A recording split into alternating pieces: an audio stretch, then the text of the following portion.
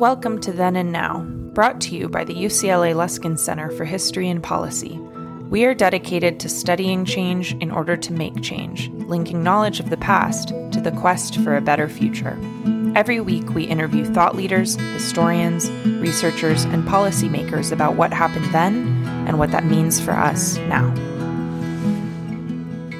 Welcome to Then and Now. I'm your host, David Myers. The events of January 6, 2021 seem to some a distant memory, but remain for others a deep trauma. Even with all of the inflamed political rhetoric and outrageous behavior of the Trump years, it seemed far-fetched to assume that a violent uprising against the House of the People in the halls of Congress could occur. And yet violent insurrectionists had been plotting for weeks, often abetted by wild conspiracy theories such as QAnon. All of this might appear to be distant not only in time but also space. And yet we know that extremism, especially white national extremism, is in our midst. The Luskin Center produced a report November 29 called All Is Not Well in the Golden State that identified and mapped white nationalist extremism in the state.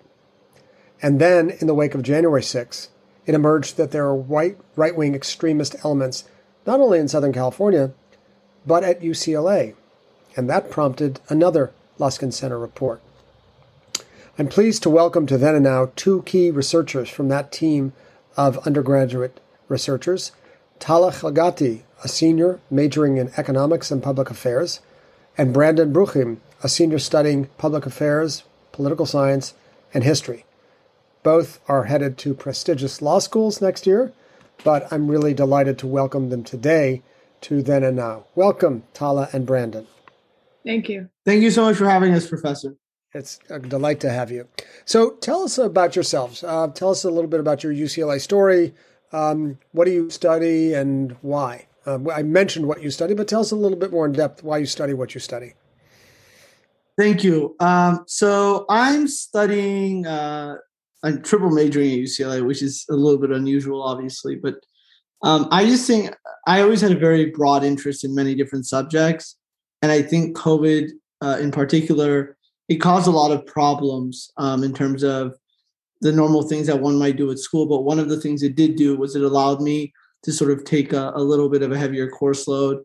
And when I was deciding what I wanted to do with my senior year, I was really interested in doing a thesis in the political science department. So I picked up my third major. And yeah, that's where I'm at now.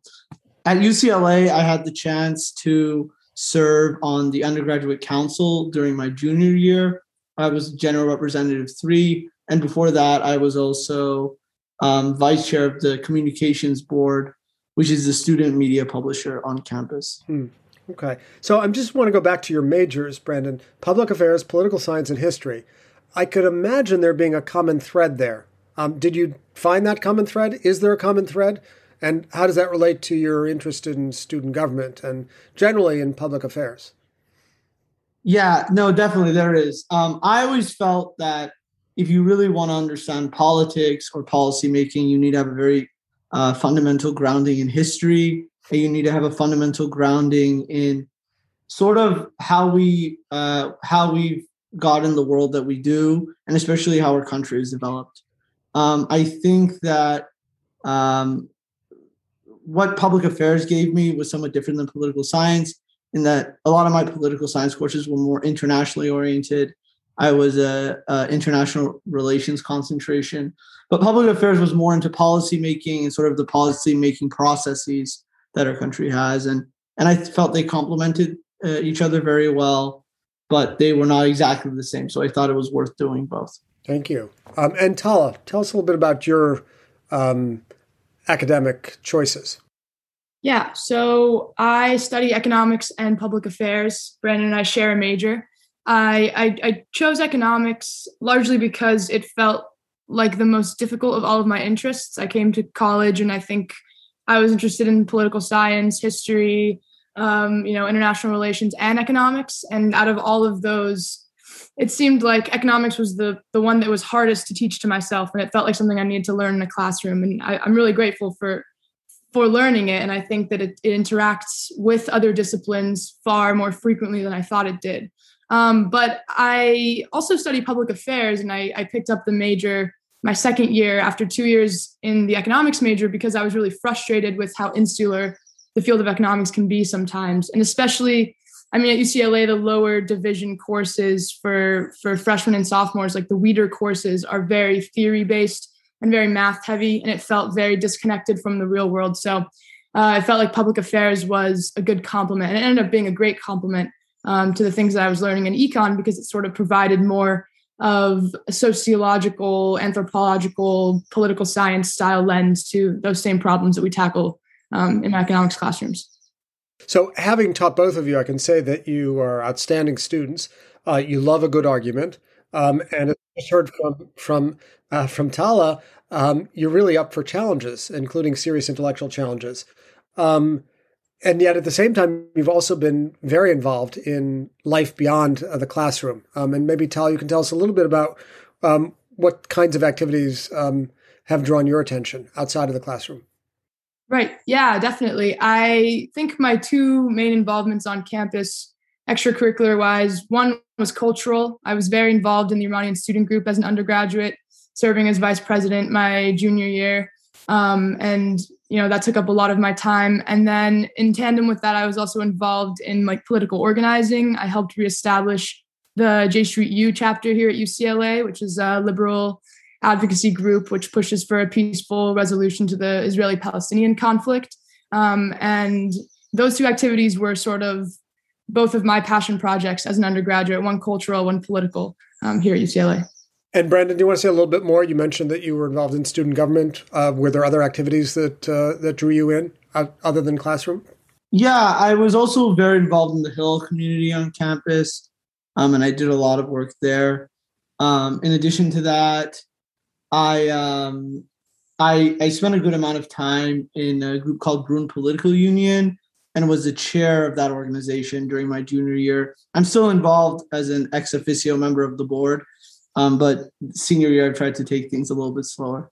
And so that position in particular should have positioned you in a place where you could have a pretty good grasp of the climate of student political activity and expression. And I'd like to hear from you how you assess the state of political discourse and activism amongst students during your time at UCLA. And let's start with you, Brandon. Yeah, so just generally in American politics, I've been concerned about polarization issues for a long time.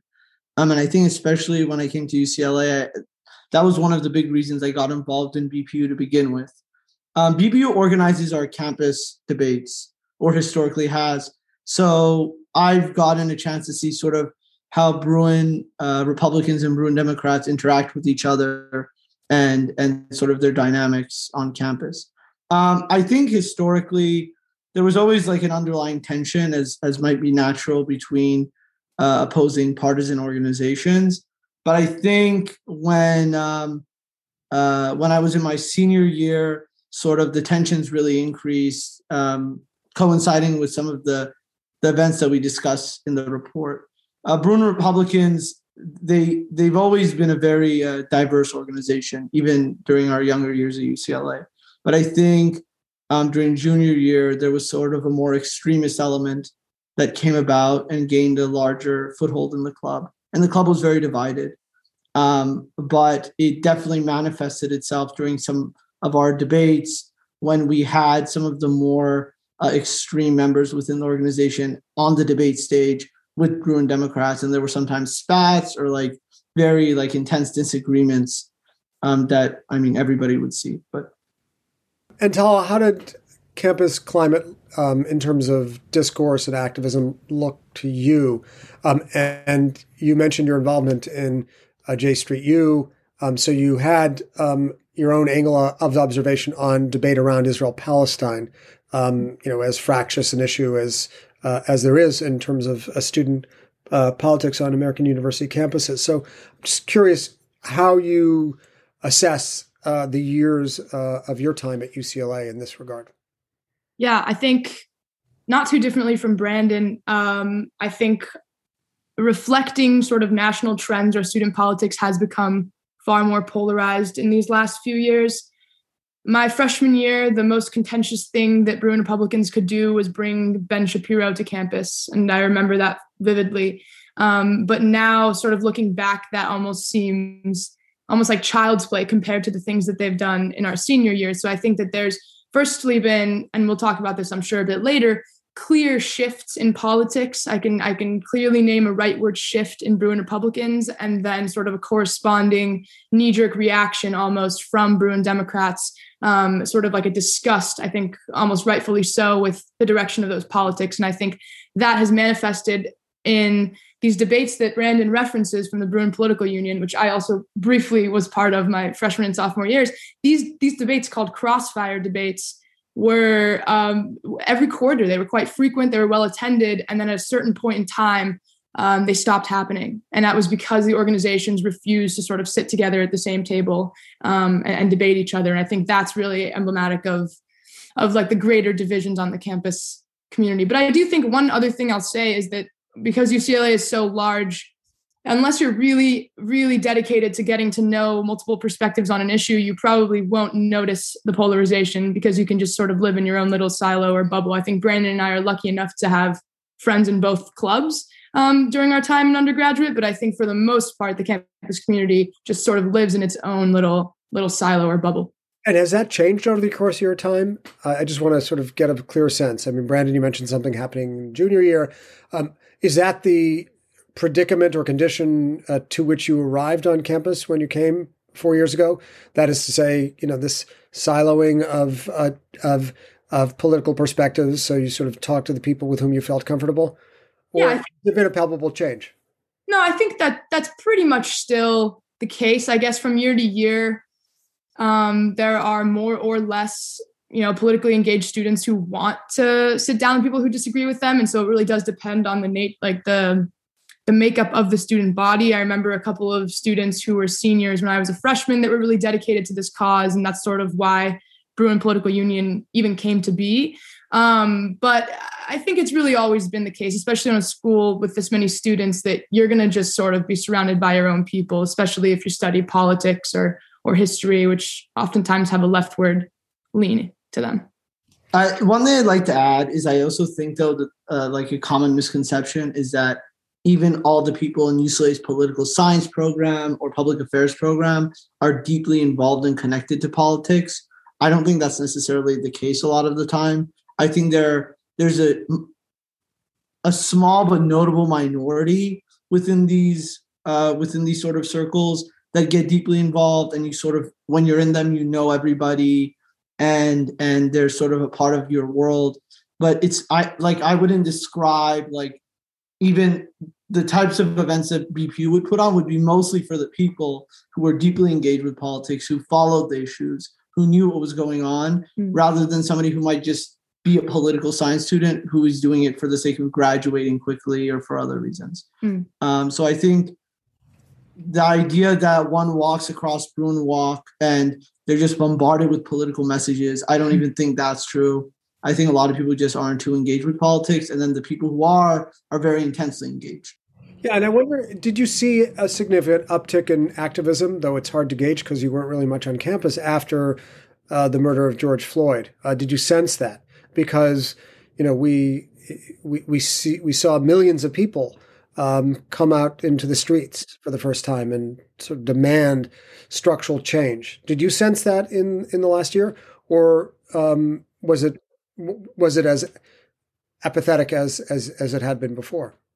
No, I think that, again, to caveat, my circles are not representative of UCLA's general student body, but I do think that I at least noticed a very significant uptick in, at the very least, social media activism. To what extent that is real activism is another conversation, but I do think that I saw far more people engaging, whether it be on Instagram, Twitter, or Facebook, in these sorts of issues. And I think the one other thing I noticed is a lot of student organizations that generally don't make comments on politics almost felt compelled, from what it seemed, to release statements affirming, their support for Black lives, which is a great development.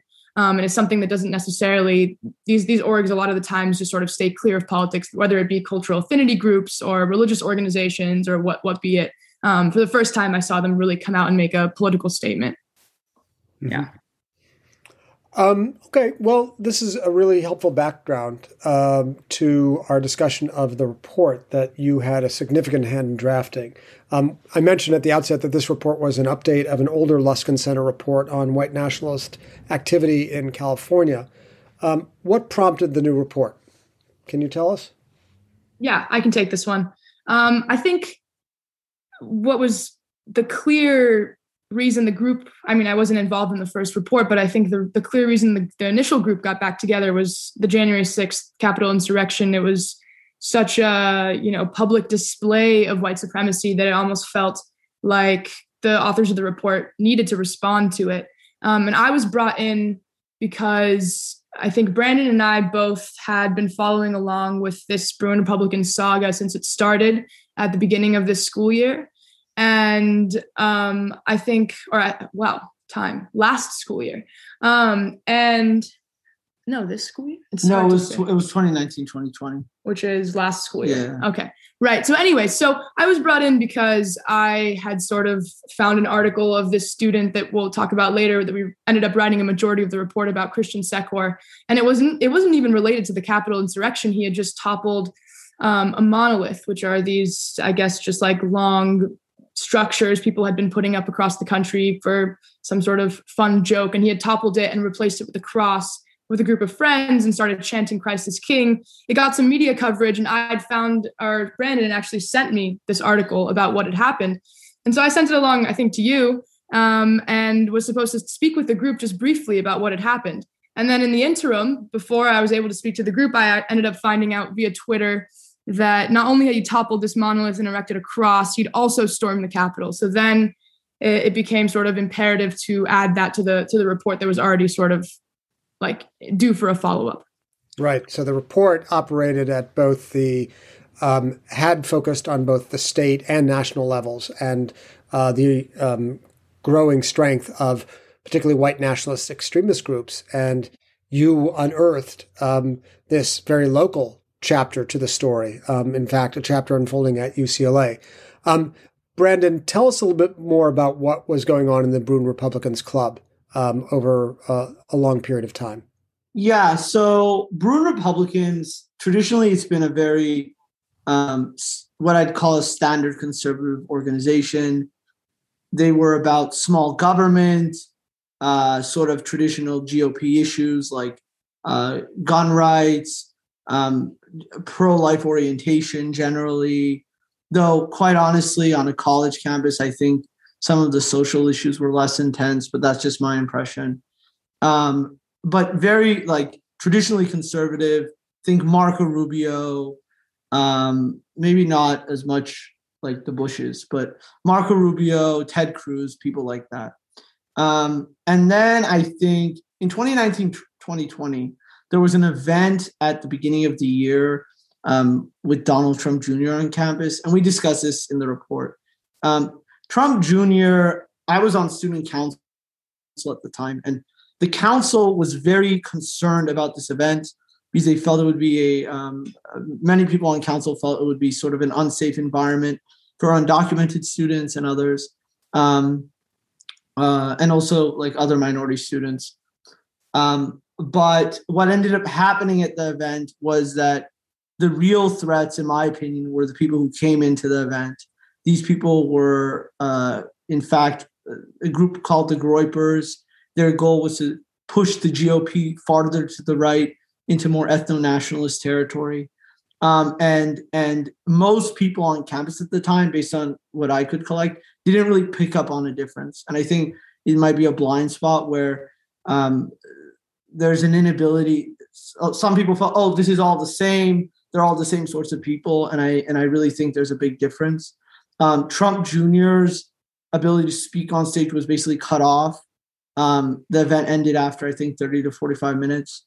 And that sort of marked a major shift in campus culture, I think, and it marked the beginning of a rightward shift to Bruin Republicans. And we go into, I don't want to rehash the whole report, but basically from there, the more conservative elements gained a greater hold in Bruin Republicans, and it created a lot of tension internally within the organization.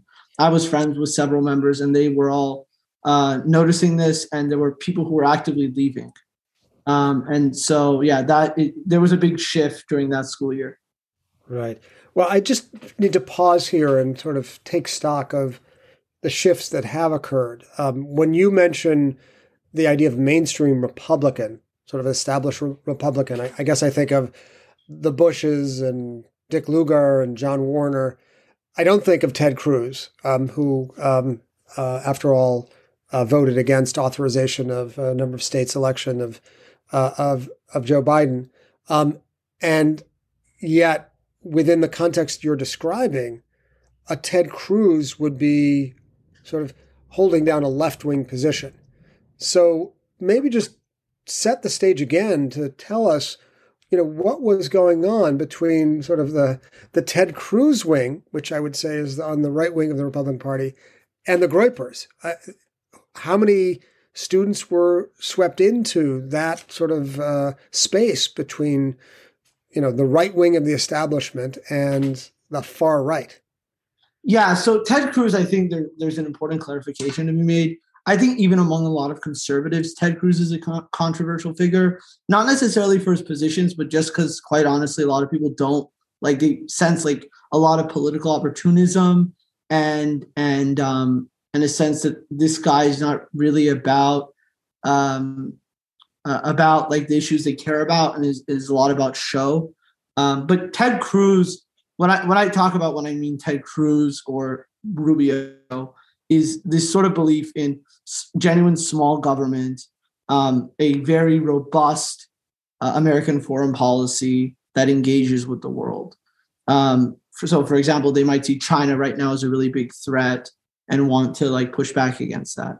Versus a more, the Groypers, I'd say they're more ethno-nationalistic. So Republicans have traditionally been skeptical on immigration. They might want immigration controls and vetting and monitoring. But I think there's a big difference between vetting and wanting to be able to see who comes into the country and who leaves, versus the Groypers will want to do stuff like shut down the border or end immigration altogether, end refugee programs altogether, maintain basically, Nick Fuentes has said it himself, maintain basically zero levels of immigration. And we could go issue by issue, but basically I think there's a sense that the Groypers want a much more ethnically oriented sort of politics, that Republicans traditionally have been about free markets and liberalism in that sense. Right. But it's striking that Donald Trump Jr. was perceived as too weak-kneed, it would seem, for that position, even though Donald Trump Sr., made a very substantial political career about inveighing against immigrants and claiming that he would shut down the border. So what you're suggesting is that Trump himself was deemed insufficiently orthodox in his commitment to this ethnic white agenda for the Groypers. There's definitely definitely the issue of Trump, the candidate, or Trump in rhetoric versus Trump in practice, where Trump would often say very aggressive things or make social media tweets, but the Senate Republicans sort of constrained a lot of what Trump could do in practice. And obviously a president has a lot of leeway through executive orders and things like that. And I can't exactly speak for what particular issues the Groypers were latching onto beyond immigration and other things. I can't psychoanalyze them, but that's the impression I get, that they felt that Trump had made all these promises on the campaign and spoken a certain way, but when he got into office, the institution constrains you. Interesting. So were these people not Trump MAGA supporters, in your view? I can jump in on this. I think Trump was the closest vehicle they had to sort of actualizing their politics. He never represented every single, political perspective that they might have espoused, but out of every single Republican potential, candidate or politician, he was probably the closest to their ideology. And so I think it was somewhat of a compromise on their views. Got it. Right. But to the point that they would be willing to shout down his son.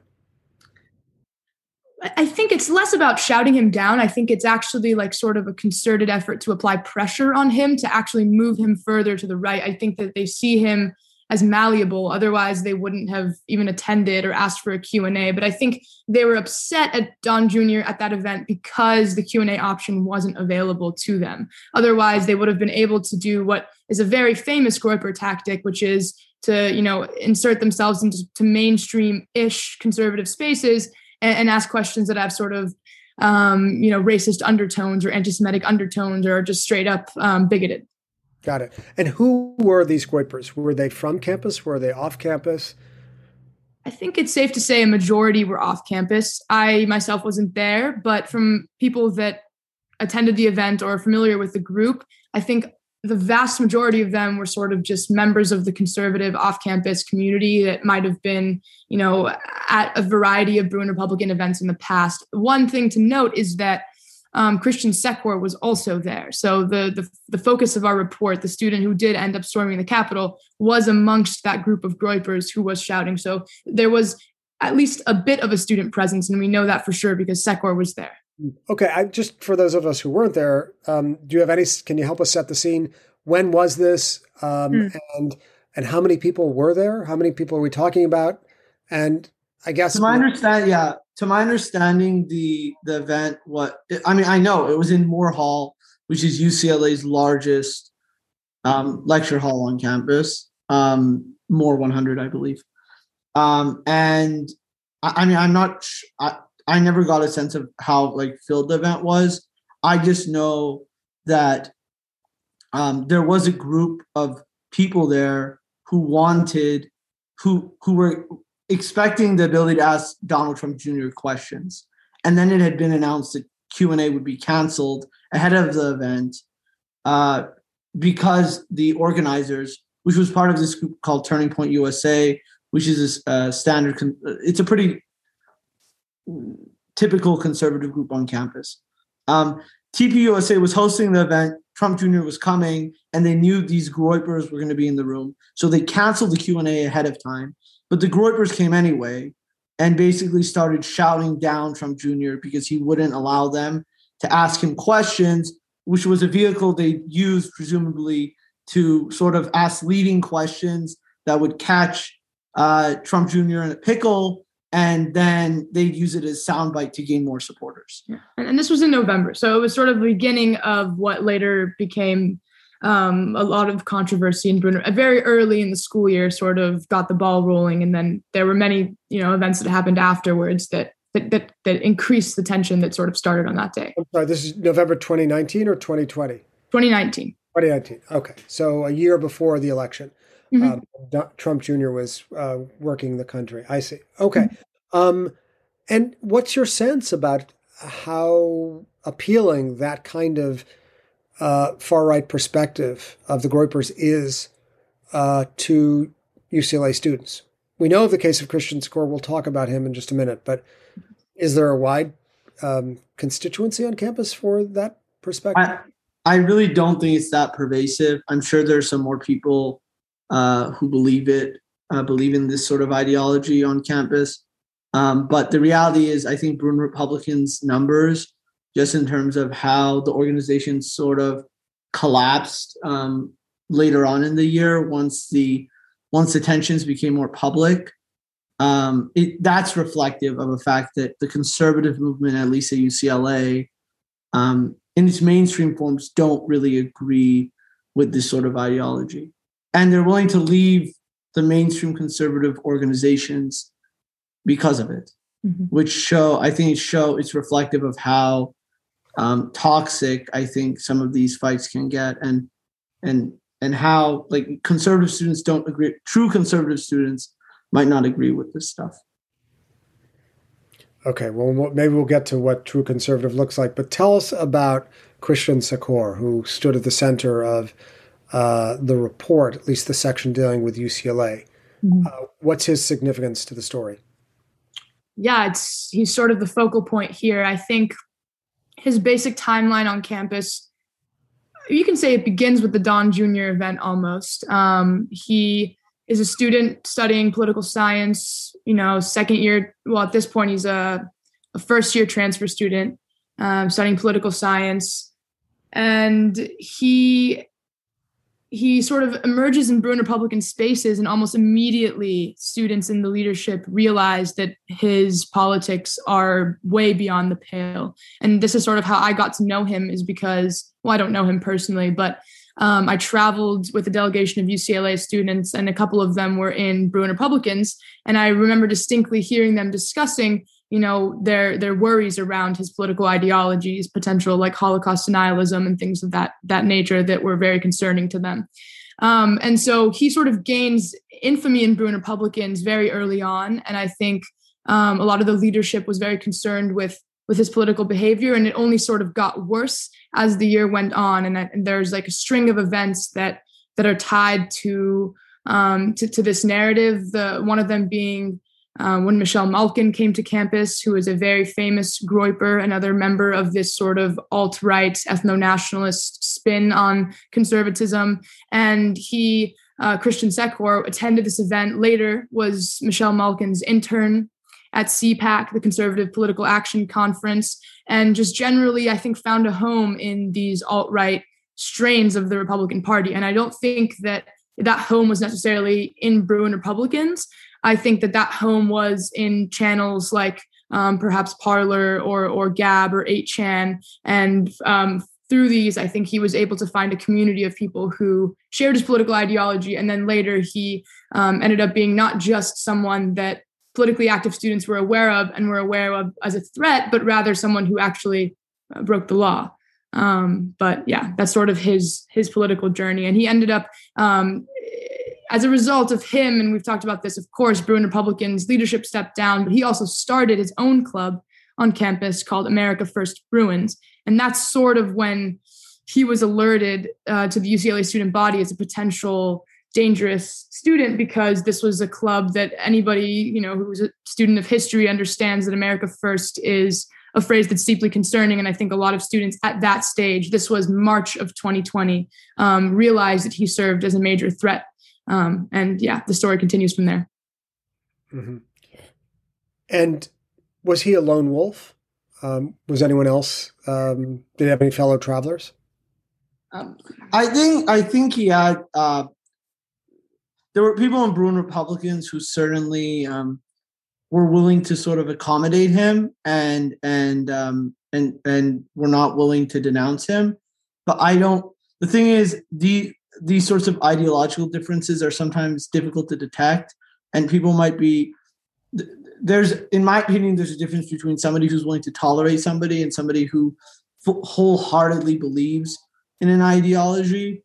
And I think that's more difficult to assess. What we can say, I think, is that there were certainly people who were willing to allow him to be like a recognized member of Bruin Republicans and sort of be a part of the club culture. This is also where I think Brandon and I disagree. I think that the same people who tolerated him, in my mind, probably were okay with and likely shared his ideology.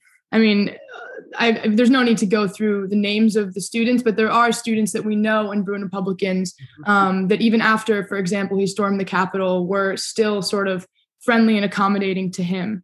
And I think that, that accommodation sort of, to me, signals almost an agreement with his political beliefs, or else it would have been enough to sort of sever the friendship. At least that's my perspective. Can you help us map these various organizations that you've discussed? So you have Bruin Republicans, you have American First, you have Turning Point. Where do they all stand in relationship to one another? Yeah, so I think that there's a national framework of conservatism on college campuses, and then there's the more local UCLA context. So the national framework, there are many different affinity organizations. Some of them exist on college campuses simply as funding vehicles. to bring in speakers.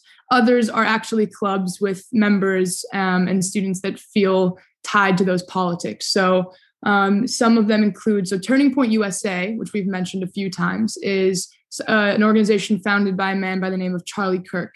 And this is more Trump-aligned politics. It's definitely not a Bush-style conservatism. It's to the right of that.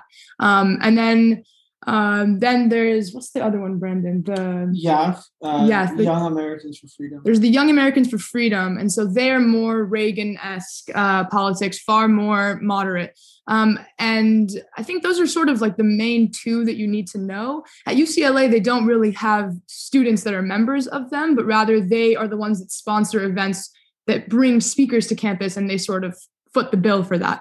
And then in the UCLA context, there's really just two that are the key players in this sort of story. There's Bruin Republicans and America First Bruins. America First Bruins, I think, had 3 members, and those were the 3 signatories. It was not a popular club on campus by any means. But Bruin Republicans, like Brandon's already said, was, of course, the leading conservative organization on campus.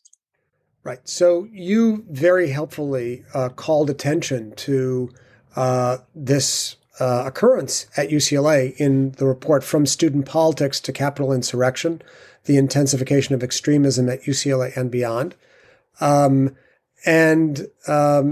Anyone who's interested can read this by going to the Luskin Center website, luskincenter.history.ucla.edu. But I want to now turn our attention to what we should do about this phenomenon.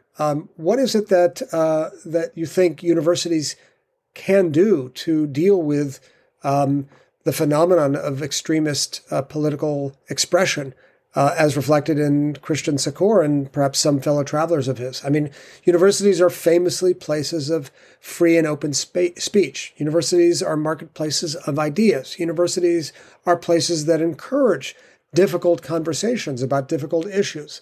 How do we balance the imperative of maintaining that open conversation on one hand and assuring a safe environment for all?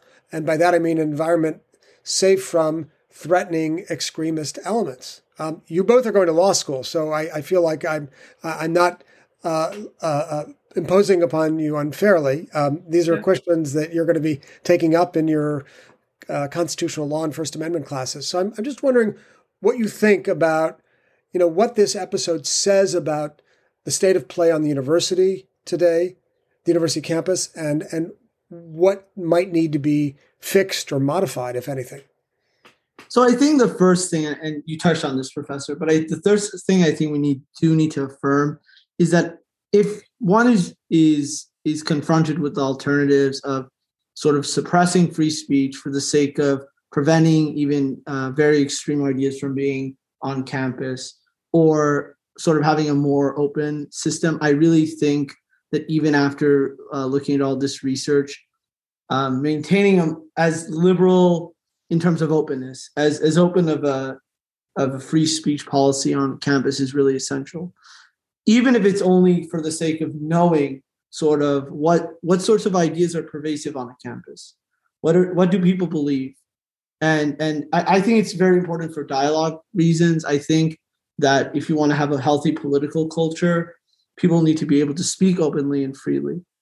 But at the same time, it's also beneficial in the sense that it's better for the ideas to be out in the open than to only be suppressed and then events sort of like the Capitol insurrection happen. That being said, I do think that there are some places where I think universities can do a better job of sort of allowing students, especially when they create student organizations, to create organizations that reflect their mission and maintain control of that mission to make sure it doesn't lose its purpose by other members who want to take advantage of free speech liberties. For example, at UCLA, just the context that we're most familiar with, student organizations, when you apply to an organization might have an application process, and they might determine whether you can be in the club or you cannot be in the club, or whether you're a member or not. But so even though there are like entry pathways to organizations, very rarely, it's very hard sometimes to remove members who do not reflect the organization's values, who act out of line with behavioral or other sorts of policies that the organization has set out for its membership, which I do think organizations have a right to set that. The fact that I am on a public college campus doesn't mean that I have a right to create my own organization and determine as soon as student funding comes into it, it might get more complicated because those are public funds. But in terms of just, I want to start a club and I want to have a banner under some issue, and I want to organize a few people to come to weekly club meetings. These things don't take taxpayer funds, and you're just sort of creating a group to discuss or do activism with. That's totally fine. I think that students should be able to determine who are in the organizations and what their missions are. And I think that schools should do a better job of sort of maintaining those sorts of policies. Okay, I mean, that opens up all sorts of questions. Let's say you have a group of students who wanted to start a Groypers chapter and didn't want to take any money from the university. Would we be open to that as a manifestation of our commitment to free and open speech? Maybe so, maybe not. Tala, what do you think? Yeah, I think... What do you say about this general question? Yeah, the general question, I think it's the hardest one to answer. It's one that I think the answer is something I don't like, which is just that, especially at a public university like UCLA, the safeguards on free speech sometimes, unfortunately, allow for the existence of these unsavory political perspectives. So this example of the Groyper Club that you bring up, I think, after reading the Student Code of Conduct pretty closely, it would have probably been okay to start a full-on by-name Groyper Club. I mean, they started the America First Club.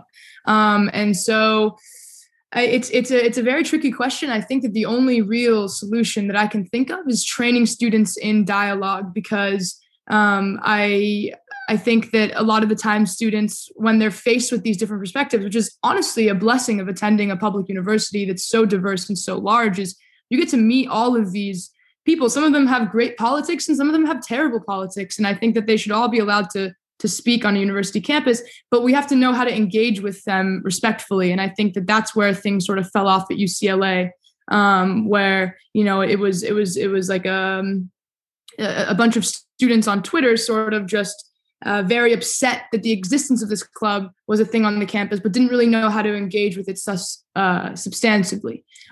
So that's something that I feel very passionately about. As we think about, what kinds of balancing act the university should engage in, we should ask ourselves, should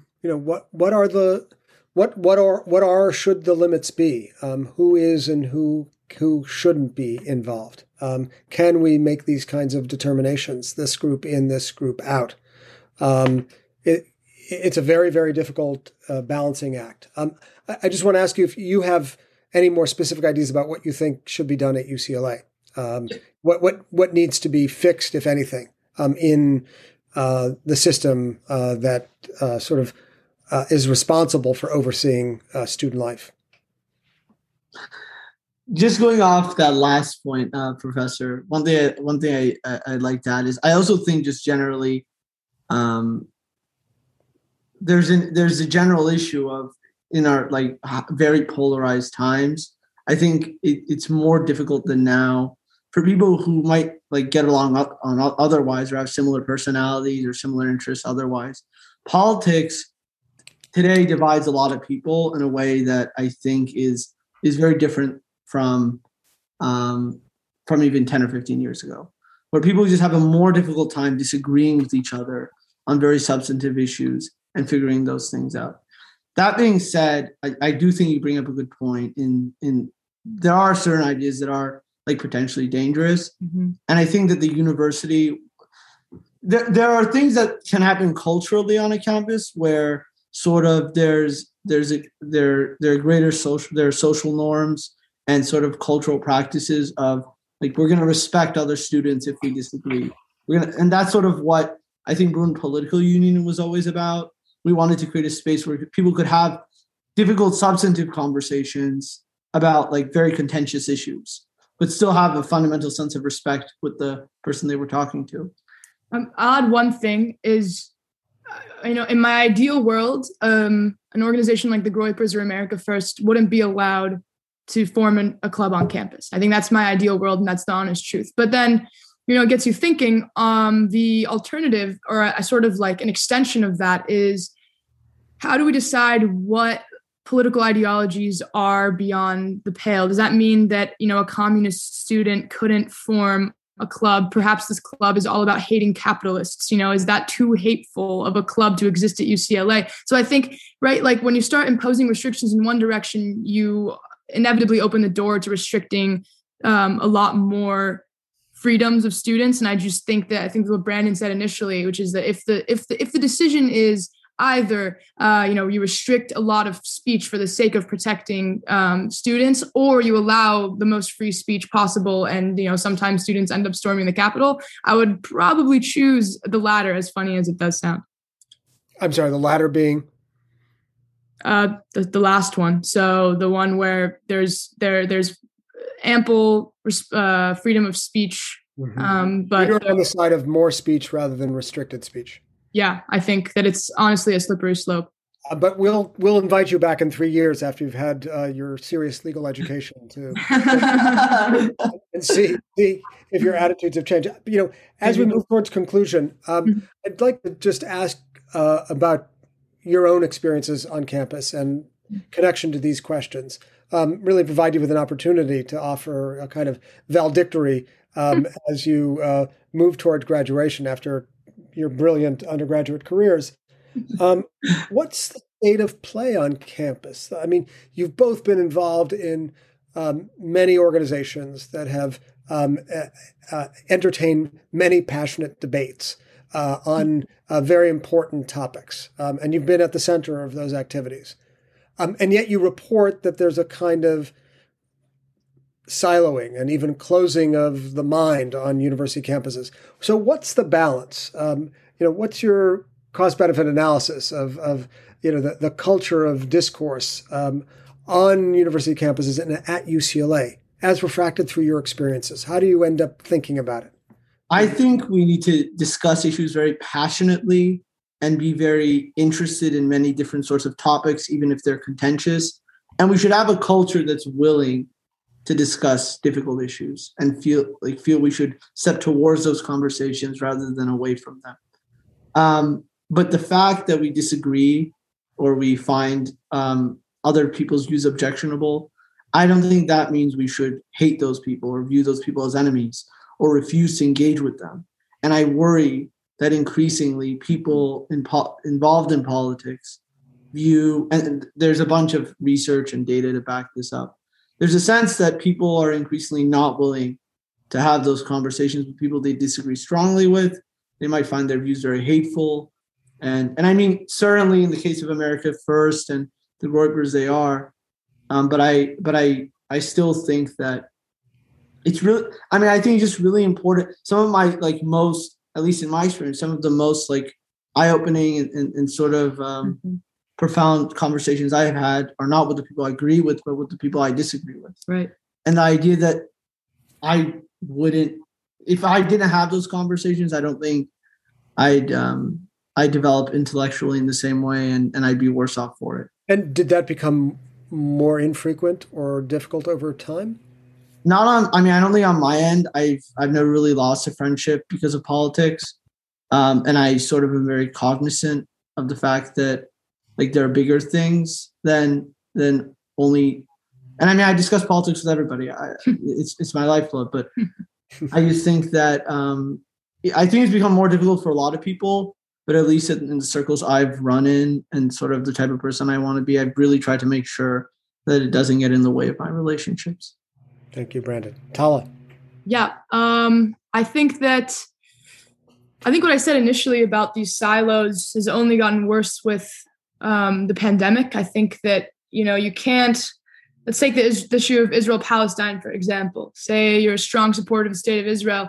You cannot walk down Bruin Walk these days and see the apartheid wall that's put up by SJP because you're not on campus.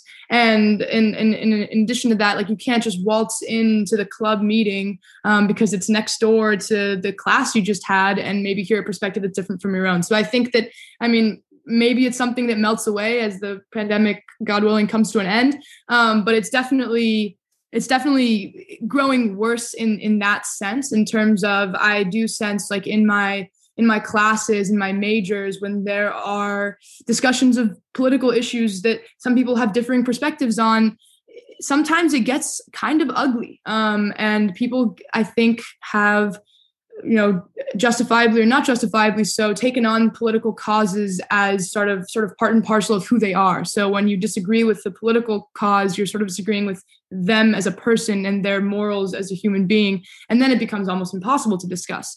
But I will say, in my own experience, I mean, you're not just, like, as a student, you don't just sort of stand on campus and let the campus, like, impact you. I think that's like actually the opposite. So if you really want to engage with people that you disagree with, if you really want to learn from perspectives that are different from your own, that's also very possible. And I think that's sort of been my college experience. And I think that there does exist and will continue to exist at least a small group of students on every college campus. I can speak about UCLA that are genuinely interested. I mean, Brandon and I disagree on basically everything. And here we are, really good friends. And I think that there are students like that who are willing to sort of sit down, and if the friendship survives, even if you do get in an argument, and you can continue sort of learning from those new perspectives, even if they do sort of frustrate you. So I think in terms of like looking back on my own experience, it's been very positive in that regard. But I do think that the trends on campus might be going in the opposite direction. And I should add that not only are you debate partners and good friends, but 2 members of a 7-member research team that produced an outstanding Luskin Center report on the phenomenon of extremism on campus and beyond. Thank you so much, Talia Khalgati and Brandon Bruchim, for joining us on Then and Now. It's really been a most illuminating hour with you. Thank you so much, Professor. Yeah, thanks for having us. It's been a pleasure. And thank you to our listeners out there. Wishing you a healthy and safe day.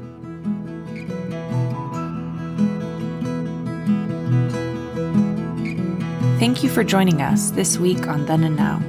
Then and Now is brought to you by the UCLA Luskin Center for History and Policy, where we study change to make change. For more on our work, follow us on Twitter and Facebook at our handle, @LuskinHistory. Our show is produced by Maya Ferdman and David Myers, with original music by Daniel Reichman. Special thanks to the UCLA History Department for its support, and thanks to you for listening.